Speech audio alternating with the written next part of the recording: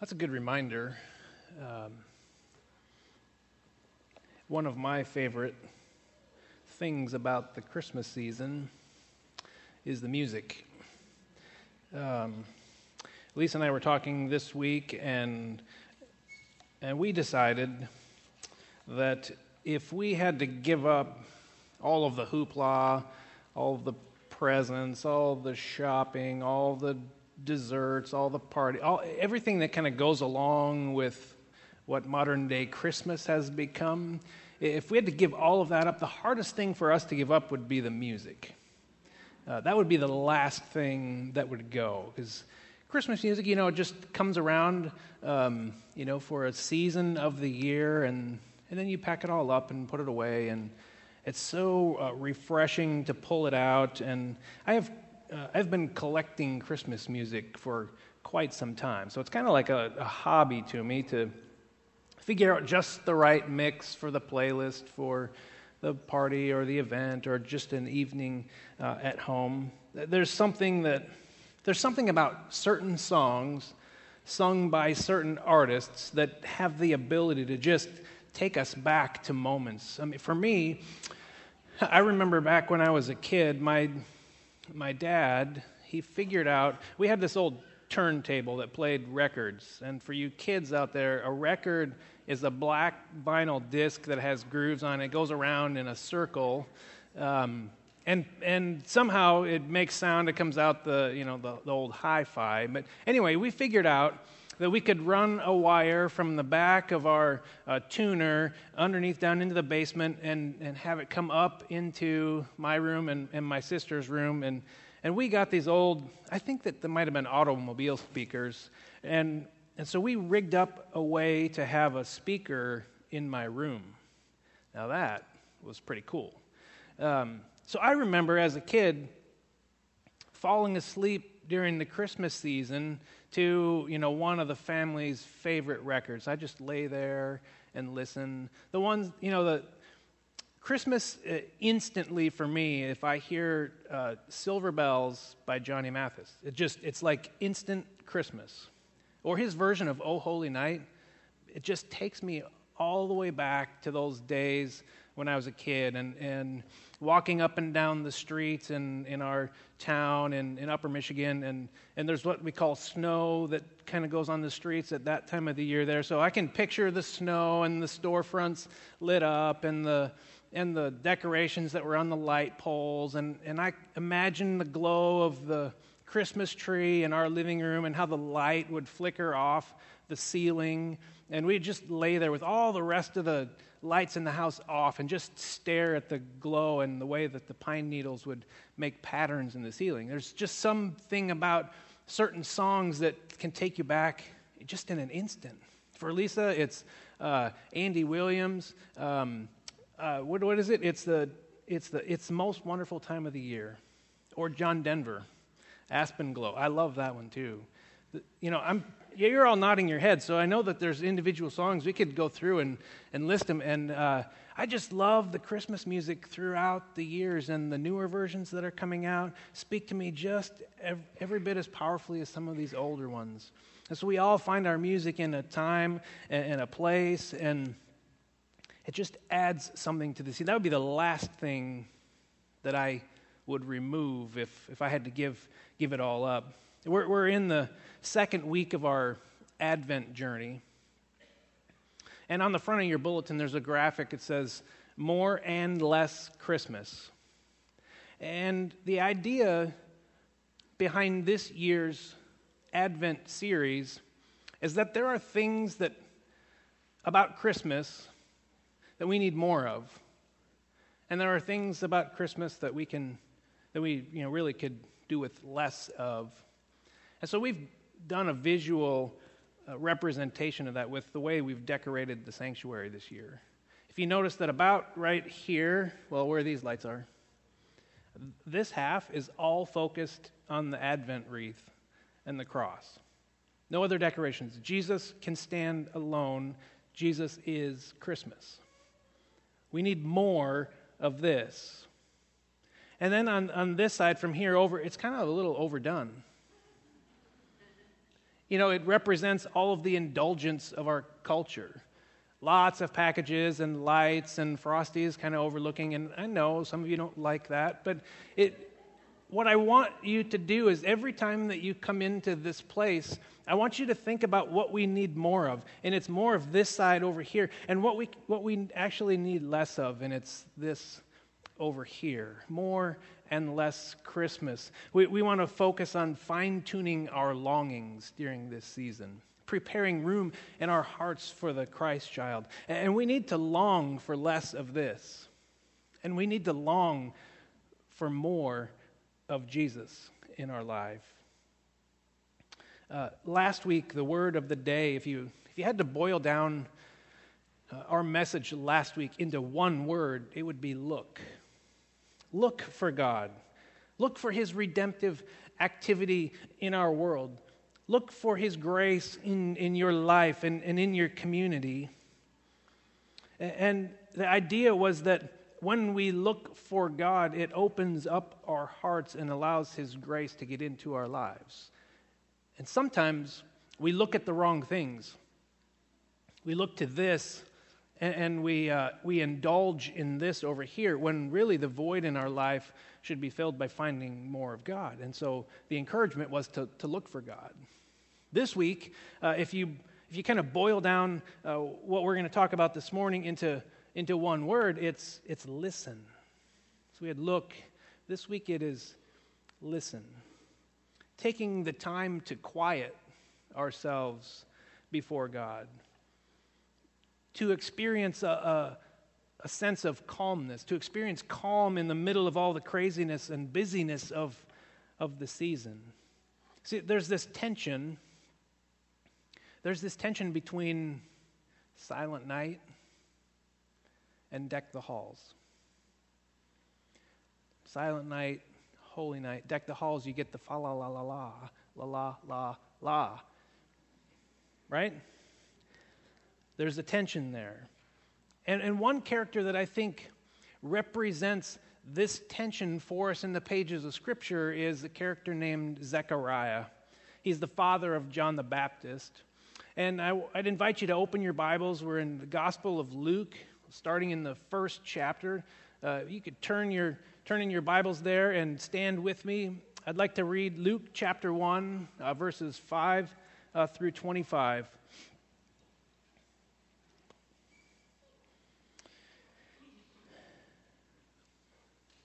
In the time of Herod, king of Judea, there was a priest named Zechariah who belonged to the priestly division of Abia.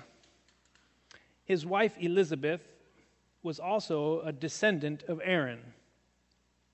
Both of them were righteous in the sight of God, observing all the Lord's commands and decrees blamelessly. But they were childless because Elizabeth was not able to conceive. They were both very old. Once, when Zechariah's division was on duty, and he was serving as priest before God, he was chosen by lot, according to the custom of the priesthood, to go into the temple of the Lord and burn incense. And when the time for the burning of incense came, all the assembled worshipers were praying outside. Then an angel of the Lord appeared to him, standing at the right side of the altar of incense. When Zechariah saw him, he was startled and was gripped with fear. But the angel said to him, "Do not be afraid, Zechariah. Your prayer has been heard. Your wife Elizabeth will bear you a son, and you are to call him John. He will be a joy and delight to you, and many will rejoice because of his birth, for he will be great in the sight of the Lord. He is never to take wine or other fermented drink, and he will be filled with the Holy Spirit even before he is born. He will bring back many of the people of Israel to the Lord their God, and he will go on before the Lord in the spirit and power of Elijah to turn the hearts of the parents to their children and the disobedient to the wisdom of the righteous, to make ready a people prepared for the Lord." Zechariah asked the angel, "How can I be sure of this? I am an old man, and my wife is well along in years." Well played, Zechariah. The angel said to him, I am Gabriel. I stand in the presence of God, and I have been sent to speak to you and to tell you this good news. And now you will be silent and not able to speak until the day this happens, because you did not believe my words, which will come true at their appointed time. Meanwhile, the people were waiting for Zechariah and wondering why he stayed so long in the temple. When he came out, he could not speak to them. They realized he had seen a vision in the temple, for he kept making signs to them, but remained unable to speak. When his time of service was completed, he returned home after his wife Elizabeth became pregnant and for 5 months remained in seclusion. The Lord has done this for me, she said. In these days he has shown his favor and taken away my disgrace among the people. It's our story for this morning. It's the word of the Lord. Thanks be to God. You can be seated.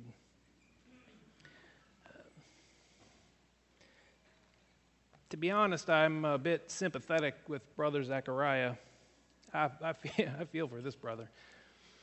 And as I was reading this story, there's really two things I want to tell you this morning.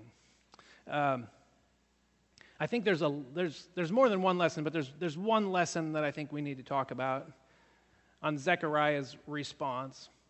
And there is one reality of God that I want to talk about this morning. Nowadays, our modern day, when we get pregnant, well, not me specifically, but when families are expecting and are with child, we like to share that news out. Most often, though, it spreads relatively slowly. Because you want to make sure, and so you wait a few weeks, and maybe only some really close friends and close relatives know until you make the big announcement on Facebook with the cute little pictures, and then then it kind of maybe dies down a little bit until it's far enough along in the pregnancy where nowadays it's kind of the thing to have a gender reveal party. So when you find out if it's a boy or a then you come up with some creative way to reveal what that is to the masses. Weeks later, or sometimes every month, people like to post a picture of, okay, here's the baby bump this month, and here it is next. And so you start to see it's a 9-month process from when you find out and until you have the baby. So it's kind of long and drawn out. And during this whole time of waiting, you begin to think about what this little one's going to be like. What are they going to look like? What are they going to be interested in? What will they become when they're older? Who will they associate with? What impact are they going to have on the world? And we begin to start thinking about these things, and we dream and we scheme even before the baby makes its presence. We have time to work up to all of these things. Zechariah, on the other hand, he gets all of that information in 6 sentences from an angel. He doesn't know that Elizabeth is pregnant. Gabriel comes and makes an appearance and says, hey, I got a surprise for you. Your prayer's been answered. And so here's what he learns from Gabriel in just a couple seconds. Your wife will become pregnant. It's a boy. Name him John. The people of Israel will rejoice at his birth. He will be filled with the Holy Spirit even while he's still in the womb. He'll be the forerunner of Messiah. And he will come, he is destined to prepare the hearts of people to receive God. So a few moments between Gabriel and Zechariah, and his total reality has changed. He gets all of that information in just a few moments. All Zechariah wanted to do was his job. I mean, we know that he is a priest, and he is serving in the temple at a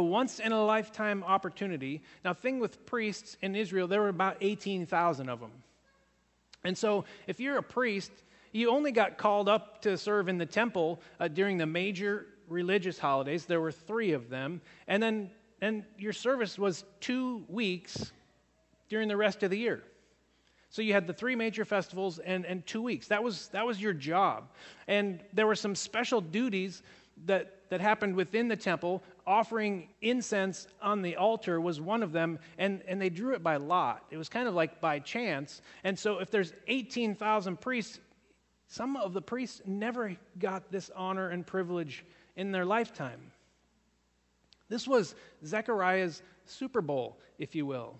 He was chosen by lot to offer incense on the altar, which sits just outside the Holy of Holies. Big privilege. I would imagine, as a priest, this is what you aspire to. If only I could have this opportunity to offer the incense, and then after you do that, then you come out and you speak a blessing over the people. Because they have brought their sacrifices, and the priest puts the incense on the altar, and that burns, and it's a nice fragrance that goes up into the heavens. And the priest will come out and pronounce blessing over the people that God has indeed accepted your sacrifice. Your sins are forgiven. Big moment for Zechariah. He's in the temple, probably thinking, I don't want to screw this up. I need to pay attention to every single detail of what I'm doing so that I do it just right, because the people are depending on me. And so he gets into this place and he puts the incense on the altar, and Luke tells us that Gabriel makes an appearance right there. He's interrupted from his service, from his job, from his Super Bowl by Gabriel, the angel that God sends to communicate with him. Luke says he was afraid. You think? Luke doesn't say he was just afraid. Luke says he was terrified with fear. So not only was he afraid, he was terrified and he was afraid. But Gabriel, he makes it all better. He says, don't be afraid. Your prayer has been heard. I imagine what screamed through Zechariah's mind is, well, what's the last prayer I prayed? Your prayer has been heard. Okay, I blessed my food. I prayed that I wouldn't screw the offering up. Maybe I messed that up because there's an angel talking to me. I imagine, you can think about a lot of things in the snap of a finger. Prayer was, your wife is going to have a baby. Ha! You got to be kidding me, Gabriel. I imagine that's a lot to take in just a few seconds. And all Zechariah could stammer out was an expression of doubt. I'm not really surprised at Zechariah's response here. That's a lot of information. That's a big pill to swallow in just a short time. And to get news like this, he considers all the circumstances and says, no, I don't think that that's accurate. Luke tells us a couple things about Zechariah and Elizabeth. Verse 6. And these things help give us a little bit of context. Verse 6, Luke says, they are righteous and blameless people. Doesn't mean that they're perfect or never make a mistake or never commit a sin. Righteous in the sense that they lived according to God's will in their life. They tried with all of their hearts. They didn't have a divided heart about following their own desire and following God's desire. They were all in, righteous and blameless, and they pursued God faithfully. These were good people in a time where many people had given up on faith in God and had turned away to pursue their own course.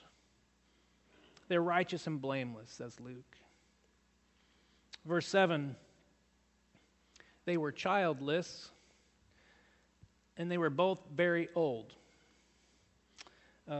Luke's readers, who were familiar with Scripture, would have immediately recognized the connection between Zechariah and Elizabeth and Abraham and Sarah, who in the chapters of Genesis had a similar issue where they were also childless. And God had promised that he would essentially birth Israel out of the offspring of Abraham.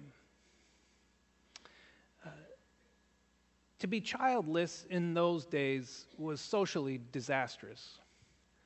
One, it creates an economic hardship. Maybe not during your working years. You could work and survive, but as you aged and as you had reduced capacity in your ability to work and earn a living, you had kids in those days to come around you so that when you were old, they would take care of you. They would provide for you. They would support you. And to be childless was economically a hardship. But not only that, rabbis taught, and it was the common belief in the land, that if you were childless, that you were somehow cursed by God because of some sin in your life. Elizabeth felt disgraced. We read that in verse 25. And so all of these things, I imagine, weighed heavily on the hearts of Zechariah and Elizabeth.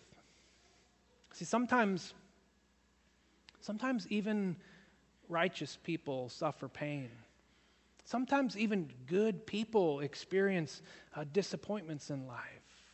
And Luke, by including this piece of information, he's kind of making the statement, hey, the righteous and they're blameless, they're childless. All bad things that happen to us aren't because of some sin. And so Luke was trying to make the statement to the people that just because there's pain or disappointment in life doesn't mean that they are cursed by God. So the lesson I want to consider for us today from Zechariah's response is it's kind of a lesson in how not to talk to an angel, right?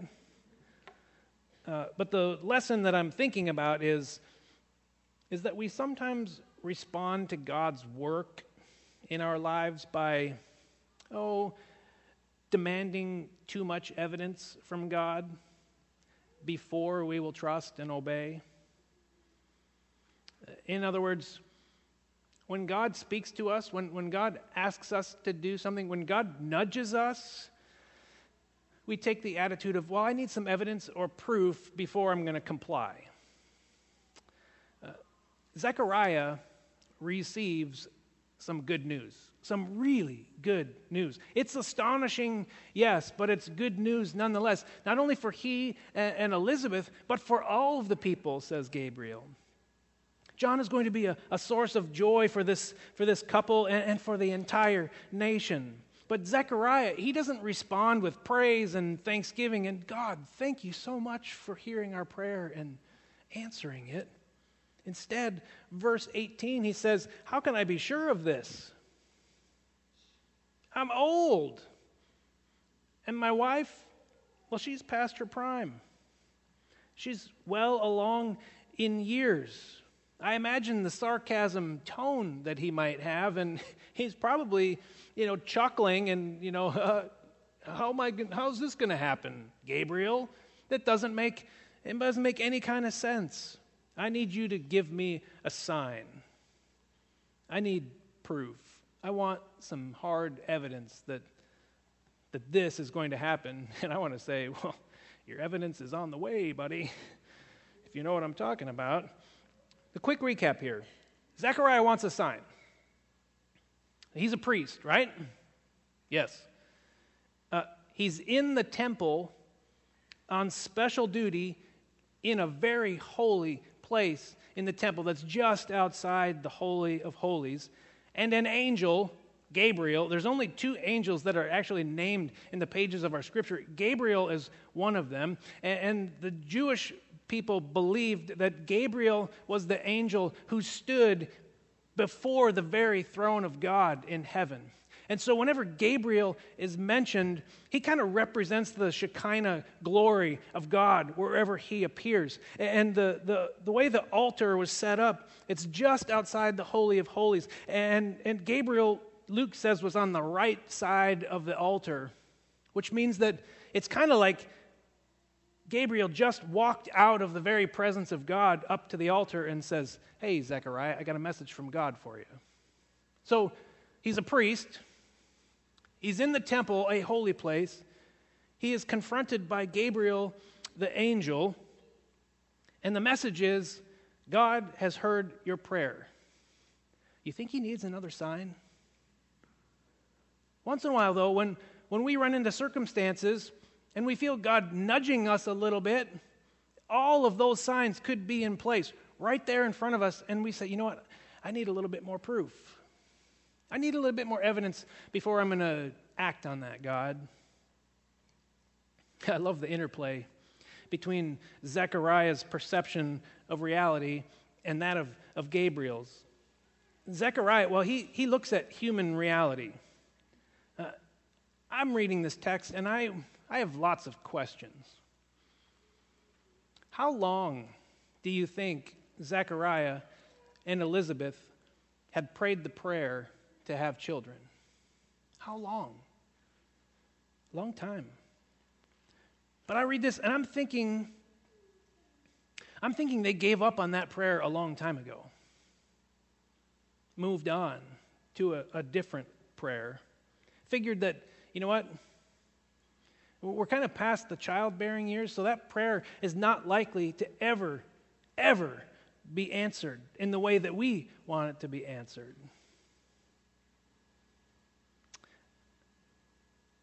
I wonder how long it had been since they prayed that prayer. What was the gap in the number of months, or even years, or decades even? Scholars say that when Zechariah says, "My wife is well along in years," scholars say that means that they were at least 60 years old. So if you think, well, maybe they held out until they're in their 40s, let's say, and let's just say that they were 60 or 65, that's 15, 20 or more years, maybe since they had prayed that prayer. Are there things that you put in the category of that ship has sailed? It's probably not going to happen. I prayed that prayer for years, for decades, and God doesn't seem to be answering that prayer. So maybe I need to move beyond that one. We have the ability to look at our reality, and sometimes rightly so, and say, you know what, it's probably not going to happen. You look at your circumstances, you start to move on. Sometimes it's literally moving on. Sometimes it's emotionally moving on. Sometimes it's even spiritually moving. Is it a relationship with a sibling? Is it somebody you've been praying for a long time? Maybe a spouse or a close friend, that they would find salvation in Jesus? Is it a career change or a steady job? Is it a prayer that you've prayed over one of your kids, that they would somehow figure out how to stop making bad choices? Is it trying to break the cycle of an addiction in your own person or in a loved one? Is it financial peace and security? Well, I don't know what exact prayer you've been praying for a long time, but there are some of those prayers that after a while we think, you know what, I don't think God is going to do anything on that one. Maybe I need to find a different prayer. See, Zechariah, he heard Gabriel's words, and they didn't add up to what he believed. They didn't add up to what he had experienced. And I think we're similar. We look and we measure things based on our perception of reality and possibility. God's plans and his timing are often different than ours. God's timing is in many cases, confusing to us. See, what we write off as impossible, it's possible for God. What we think is impossible, anything is possible for God. See, Zechariah weighed his circumstances. And Gabriel, this is kind of comical, so you can laugh at things in the Bible because there's a lot of humor in the Bible. And this is one of those places that I just start laughing because Zechariah, old man, and there's going to have a baby. That's kind of funny on the first hand. And then he makes all these excuses. He wants proof and a sign from God. And so he throws it back to Gabriel with this expression of doubt. And Gabriel, he says this, verse 19, I stand in the presence of God. Well, that's the ultimate trump card right there. Okay, you win. I got nothing. No response to. How do you come back from I stand in the presence of God? Gabriel might have a little different perspective than brother Zechariah here. Zechariah expressed doubt. And I have a hard time finding fault because when I look at Zechariah, I tend to notice myself. Are you any different? See, sometimes Christians have doubts. The doubt isn't necessarily the problem in the scenario here. It's okay to ask questions. A few verses later in Luke chapter 1, Gabriel makes an appearance to Mary, Jesus' mother. Says, you're going to have a baby. She has a question. How? Not, I need a sign. It's okay to ask questions of how God might work and ask him for understanding. I think there's something deeper going on with Zechariah here. See, he has honest doubt, yes, but it's his inability to trust in the miraculous without hard evidence that kind of gets him in trouble. He gets a tongue lashing. He gets a scolding. Gabriel throws the 15-yard personal foul penalty on him. And he says, you know what? I'm going to strike you dumb for this whole pregnancy. Now, kids, striking dumb means mute. You can't say God struck you dumb when you fail your next test. It means he was silent. And it could mean that he just wasn't able to speak for the 9 months.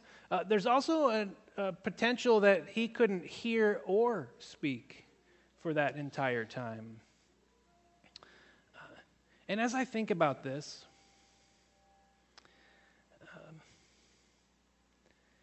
is doubt getting to you? That's the question that I ask myself. Are there times where you just demand more proof before you'll act?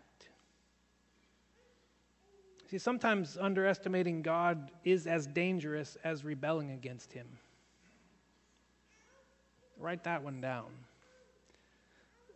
Sometimes underestimating God is as dangerous as rebelling against him. Now, our sin may not be an intentional and willful act of disobedience or defiance. It may be found in a hesitation to pursue his righteousness. It may be a hesitation in putting our full weight in trusting God. See, what God promises, he will act upon only in a manner and timing that he chooses. So think about how you respond to God. Sometimes I think we demand too much evidence and proof before we act, and the lesson here is that God wants us to trust him right away with all things, knowing that with God all things are possible. And the reality that I wanted to teach you or to talk to you about God, the reality of God is that he speaks to us, that God communicates with us. And there's three quick ways that I look at this text and notice that God speaks in these ways. The first one, God speaks through the simple and the ordinary routines of our lives. Zechariah was on the job. Zechariah was at work. He was going about his business. He was tending to his duties in the temple, and God showed up and spoke to him. Zechariah and Elizabeth were told that they're blameless and righteous. These were faithful people. They were just going about their own business, and they were also about God's business. And God reached out, and He spoke to them. He communicated with them through the daily routines of their lives. And I trust that He could do the same for us. The second is that God speaks to us when we are at church in worship. Zechariah was at work, but he was in God's house. You can hear God in this place. You can hear God speak in these chairs. You can hear God speak at these altars. I remember sitting in a sanctuary in College Church in Illinois, and we had a guest preacher in for a revival service or something, Pastor Weishart. And God had been working on my heart for a while, and I had kind of just been maybe demanding more proof, demanding more evidence. I need something specific and concrete. And so God had been nudging me, and something, I don't even know what Pastor Weishart said, but I just remember the presence of God in that place and Him trying to communicate. And so the altar call at the end went something like this. Everybody was seated. It was about this quiet. Yeah. And He said, if you hear God speaking to you through this message, I want you to stand up and come forward. No music. No talking.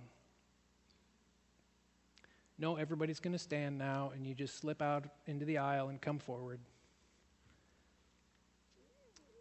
I'm calling you out.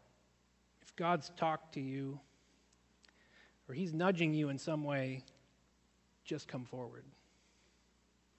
Oh, you got me. Somebody must have been cutting onions in the room at the time, too, because I just remember tears streaming down my face. But somehow I found my way to the front. God speaks to us in the context of our worship, in this place. Zechariah was in the temple, participating in the worship of the people. And he was at the altar when God spoke to him through Gabriel. And I suppose that God can still reach us in the context of our worship.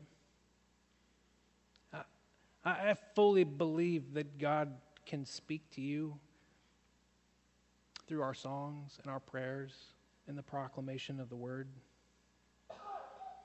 I know that I spend a lot of time praying that you will meet Him through the ministry of this church.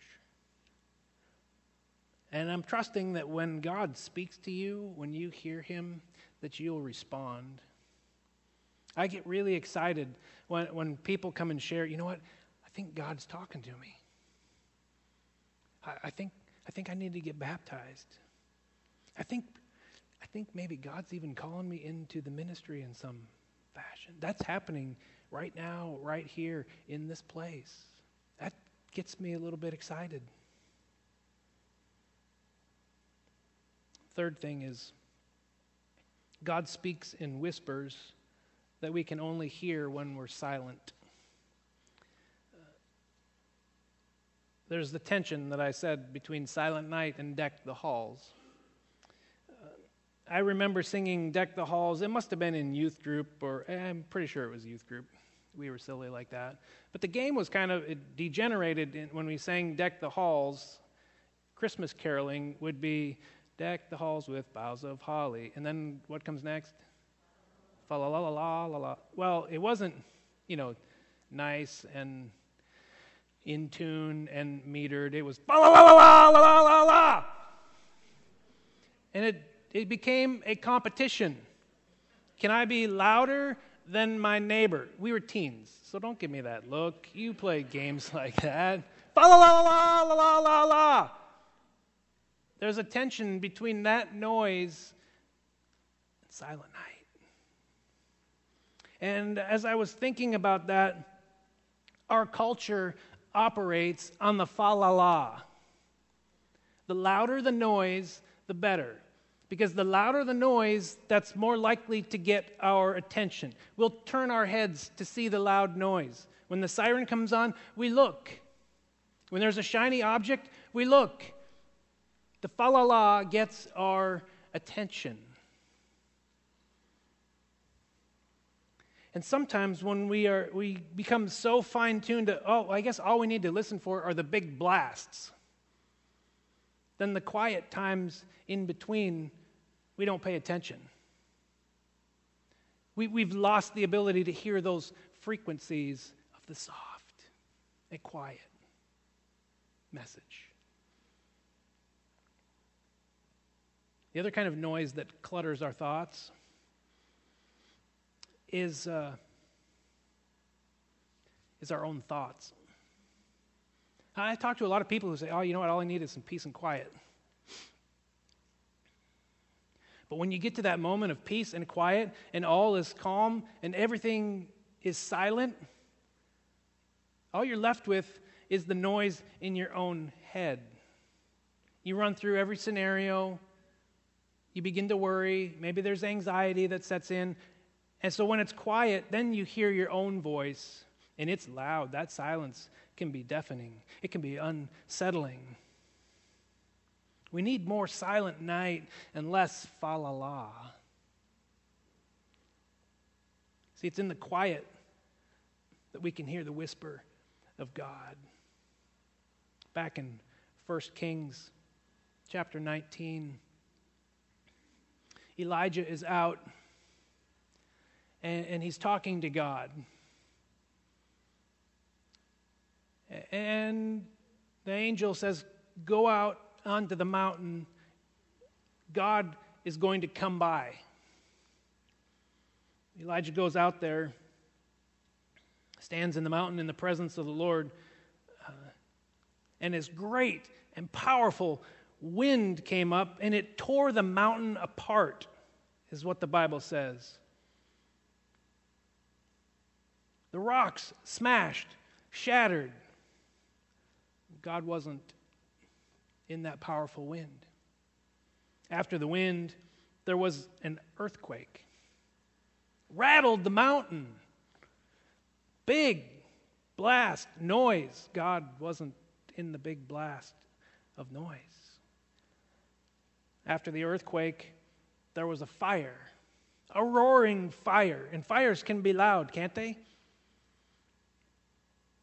God wasn't in the fire either. And after the fire, there was a gentle whisper. A still small voice that Elijah heard. It was the voice of God who spoke to him, not in the big blast, not in the fa la la, but in the silent night of a whisper. See, when we stop talking and all goes silent, when you quiet your spirit, it gives you the opportunity to hear God speak in that still, small voice. God's voice comes through to those who listen for it. Zechariah, he couldn't speak. Maybe couldn't even hear for an entire pregnancy. 9 months. Zechariah did not have the ability to verbally resist Elizabeth's midnight cravings for pickles, peanut butter, and ice cream. She probably just pointed. He can't say anything. But we know that Zechariah paid attention to God during that time. Because we flip over just a few verses in Luke chapter 1, it's most Bibles, it has the simple heading in above verse 67, Zechariah's song. And when John the Baptist was born and they named him and his tongue was loosed, he burst forth in praise of God Almighty. See, we need more silent night, less fa la la, more times of quiet solitude. Intentionally move away from the fa la la and the noise of this season. The craziness and the busyness and all of our responsibilities can just create noise in our minds. And maybe we need a little less of this, and we need more of the quiet, still Advent wreath flickering with candles and time at the foot of the cross of Jesus. More silent night, less fa la la. People of God said, amen.